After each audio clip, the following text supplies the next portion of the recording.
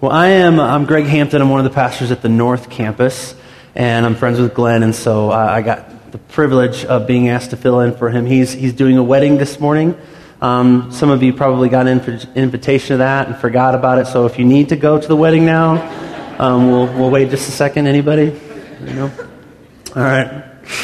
Well, today I get to preach on Acts 26, and we're getting kind of close to the end, and I was hoping to actually preach on Acts 28 because I actually started this series a long time ago with Acts 1, and so I kind of thought it'd be cool to bookend with the beginning and the end.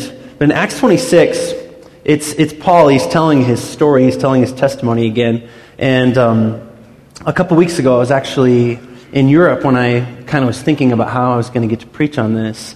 And I got to visit Oxford. And Oxford, of course, is where these incredible stories like Lord of the Rings and The Lion, Witch, and the Wardrobe were written. I mean, we're still making movies from the books that were written in this place by Tolkien and Lewis. And they've been gone for 40 and 50 years. And something that I've been learning about writing lately is that it really matters that when you're writing something that you're paying attention to who it is that you're writing to and who's listening to you. My wife she's a writer, and she has a young adult middle grade fiction book that's being edited right now, and her editor is having her move things around. She's taking things from the second chapter and moving it to the beginning, this, that, and the other thing, because it makes more sense that when a middle grade, when a young adult picks it up and they read it, that this first thing that they read is what's going to catch them.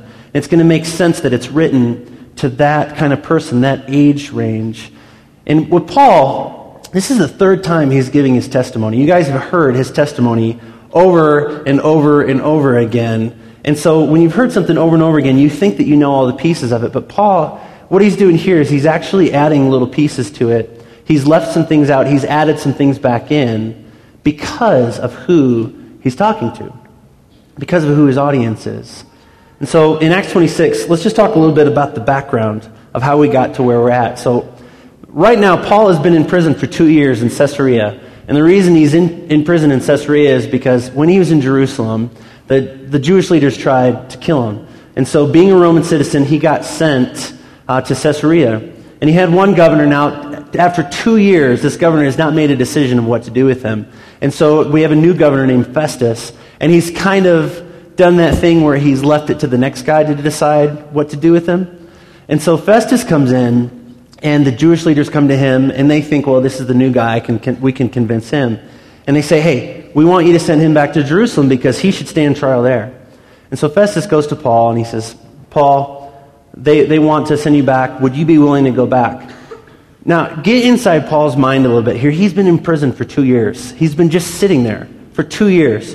All the years previous to that, he'd been traveling everywhere on missionary trip after missionary trip, planting church after church, and now for 2 years, he's just sitting in prison. And so Festus says, would you want to go back to Jerusalem? And he says, no, I don't want to go back to Jerusalem. And so he actually appeals to Caesar. And as a Roman citizen, if you were on trial, you could appeal to Caesar, and basically you'd get sent to Rome. And at this point, he didn't really have to do this. You find out at the end of chapter 26, he didn't have to do this. But with Paul, you always got to wonder if he didn't have a grander plan, if he didn't have in the back of his mind, I'm going to appeal to Caesar, and I'm going to get to preach the gospel to Caesar. I'm going to get to preach to the ruler of this entire empire and possibly change everything in one fell swoop. And so Festus, not completely sure what to do. He knows that he'll send him, but he doesn't know what to put in the letter. I mean, he's the new guy. And the first thing he does as the new guy, he doesn't want to screw up by sending someone to Rome without a good explanation as to why he's being sent there. And so it so happens that King Agrippa, who is the quote-unquote king of the Jews, is coming into town. And so he asks King Agrippa if he will hear what Paul has to say so that he can help him shape this letter that he's going to write when he sends Paul off to Rome. But King Agrippa is the reason that Paul shapes his story. This is the guy, this is the reason that he adds things, this is the reason that he leaves things out, because of who he's talking to. Now, King Agrippa, he is a puppet king. He's a puppet king of the Jews. He's basically a Roman convenience. They put this person in power to try and kind of be a middleman between Rome and Israel. Now, his family, generations before, had converted to Judaism. But he actually converted to Judaism as a part of an invasion. And so you really have this question as to whether his family ever really believed this or really ever held on to the roots of what Judaism was. And so now he's got power and he's got position. And you wonder, is this really all it is to him? Is it just power? Is it just position? So 3 years earlier, or actually many years earlier, 3 rulers stood before one of the other king of the Jews that most of us, probably all of us, know about. They came looking for the real king of the Jews. They came looking for the prophesied Messiah. They were standing before King Agrippa's great-grandfather. His name was Herod the Great. And when Herod heard that the prophesied Messiah, the true king of the Jews, had been born, he actually commits mass murder. He's trying to stop this light. He's trying to snuff it out. So imagine Paul knew part of this story. And he's standing before King Agrippa, knowing that this light had been tried to be snuffed out before, and now he has a chance, one more time, to share the gospel with this king. And I don't really think it's a coincidence. I think when you read through the Bible, a lot of times we think, oh wow, it's kind of cool how that worked out that way. It's not a coincidence. Jesus actually says to his disciples in the book of Mark, he says, "But you will be dragged before rulers and kings, but when you do not worry about what to say, but only say what the Holy Spirit gives to you to say in that moment." So now Paul is standing here, and the Holy Spirit is helping him shape his story. So let's get into it. All right, so Acts 26, if you guys want to open your Bibles, you can. I think that it's going to be up on there, but I typed it in late last night, so the punctuations could be wrong. I apologize. So Acts 26, 12 through 14, Paul has been saying, listen, I used to travel around, I used to persecute Christians. He says, on one of these journeys I was going to Damascus with the authority and commission of the chief priests. About noon, O king, as I was on the road, I saw a light from heaven, brighter than the sun, blazing around me and my companions. We all fell to the ground, and I heard a voice saying to me in Aramaic, Saul, Saul, why do you persecute me? It is hard for you to kick against the goads. Remember, Paul, he's shaping his story for the person that's listening to it. This is the first time that he mentions this idea of kicking against the goads. All right, how many of you guys have ever heard the phrase kicking against the goads? And how many of you know what it means? All right? It's kind of one of those phrases that you've heard people use before, but you don't know exactly what it means. A goad is literally what we would call a cattle prod. It's something that you stick somebody or something with to try and get it to go the direction it's supposed to go. It's a farm implement that when oxen were plowing something, if they started to get off track, they would prod them with this and it would get them back where they were going. But the thing about the Romans, remember that Paul is speaking in this sense where Agrippa is kind of half Roman, half Jewish. The Romans had actually spiritualized this phrase. Their first thing that they would think about wasn't a farm. The first thing that they would think about when they heard kicking against the goads was this idea that you were actually going against what the gods wanted. This idea that you were going against what the gods wanted. And now here Paul is saying that Jesus is saying this, that it's hard for you to kick against the goads. Paul is telling Agrippa that even though he thought that he had it all figured out, even though he had authority, even though he had power, even though he'd been sent out to do whatever he wanted, even though he thought that he knew his religion inside and out, he's telling King Agrippa that there was something new, that in him trying to push so hard that he was actually pushing against what God was trying to show him. And that here at that moment, when he sees this bright light, that revelation was unavoidable. He's telling King Agrippa that this truth, this hope that I'm on trial for, this hope is ultimately unavoidable. King Agrippa may have been a puppet king, but it doesn't mean that he didn't have a spiritual side or that he wasn't religious. He's actually the guy, his role, he was responsible for appointing the Jewish high priest in Jerusalem. He knew all. If you go back and read Acts 26, Paul is continually kind of prodding at Agrippa, going, you know this already, don't you? You know about this. Oh, great king, you already know this. But it seems like Agrippa is in this place where he has power and he's satisfied with that. He's got authority and position, but he's not really interested in having the full understanding. So a great question for us here is, have we been knocked off our high horse? Paul gets knocked off his high horse. Have we been knocked off of our high horse? Are we willing to let God change our minds? Have we closed our hearts to the idea that there might be new revelation because we think we have it all figured out? How many of you have ever had a situation where someone's telling you a story about something that God did, and they're convinced that God did this, and they're excited about it, and they can't believe that God did this thing, and in your mind or in your heart or even out loud you say, God doesn't do that. Probably most of us. We have this idea that we have God figured out. Paul thought that he had God figured out. But surely there's things that God can still do to show us that we don't yet understand, things that we haven't yet seen. But the cool thing that Acts 26 teaches us, and then Paul puts into a story this time, is that God doesn't reveal hope to us. God doesn't give us new understanding of something without having a purpose behind it, without having a reason that's attached to it. In these next verses, Paul shapes his story to make it clear what that was. All right, so verses 15 and 16. Then I asked, "Who are you, Lord?" "I am Jesus, who you are persecuting," the Lord replied. "Now get up and stand on your feet, for I have appeared to you to appoint you as a servant and as a witness of what you have seen of me and what I will show you." The first thing here is that Jesus says, "I have appeared to appoint." I've appeared to appoint you. I haven't appeared for no reason. I just didn't come to knock you off your horse and to push you down. I've come to give you purpose. I've come to give you a reason for what I've shown you. He's given him an appointment. And I think that he probably gives us appointments too.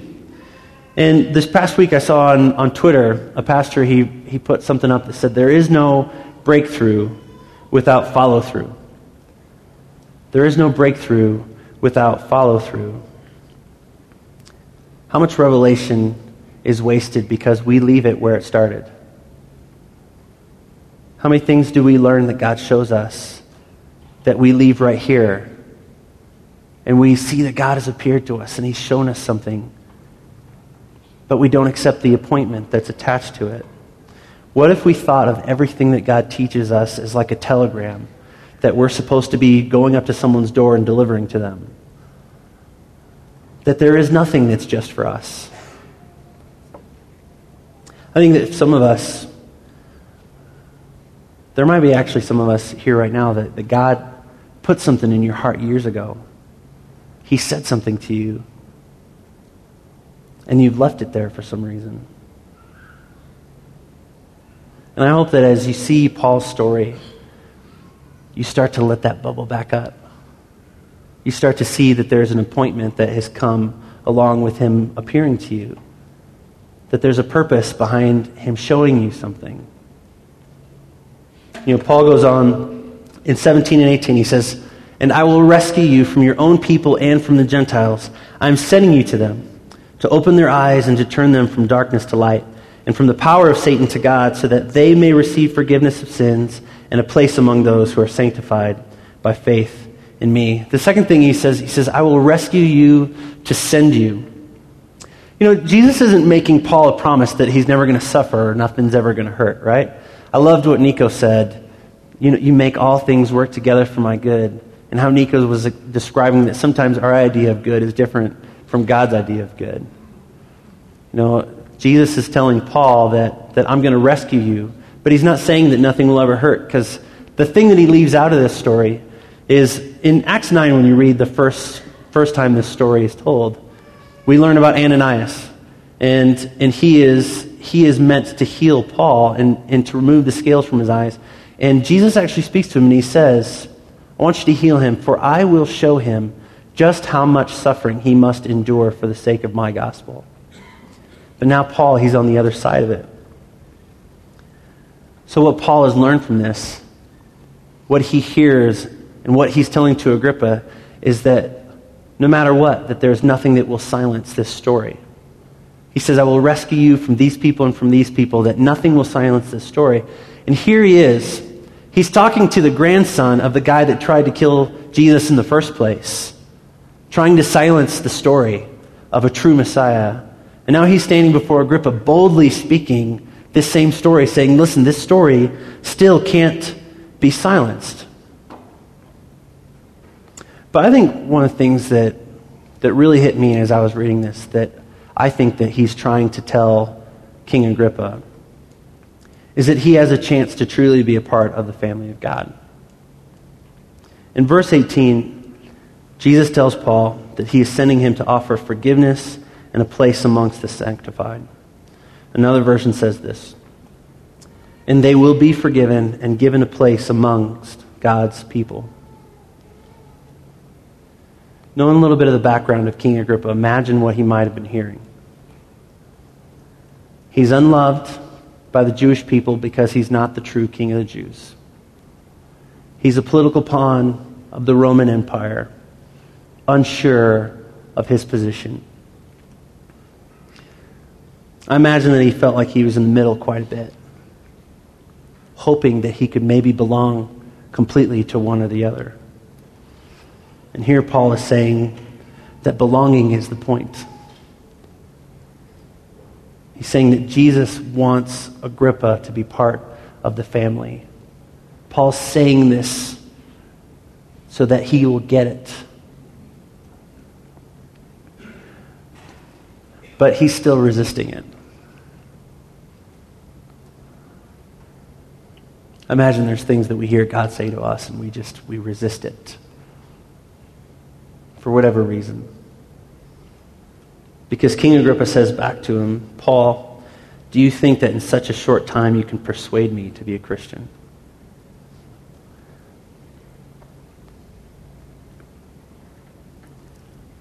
You know, as we move towards Eucharist, as we move towards communion, which is a symbol of Christ's broken body, of his blood that was spilled for us, I want you to think about this, okay? That there is another king of the Jews that's a part of this story that we haven't mentioned yet.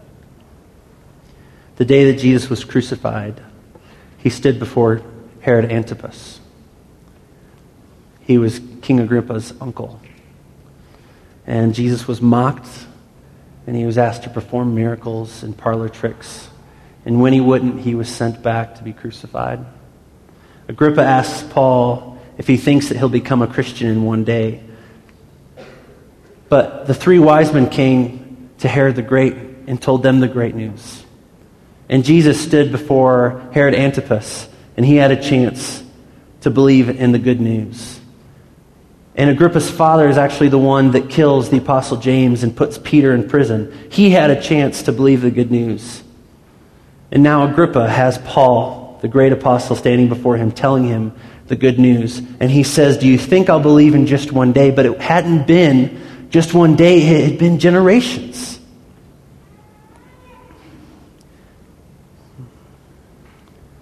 An unavoidable hope had confronted Agrippa's family generation after generation, stuck between Israel and Rome, truly a part of neither family. Hope had time and time again stood before his family, and revelation was resisted. A great light had come into the world, and yet darkness did not know it. It wasn't a short time. I wonder if there's times where God has appeared to us.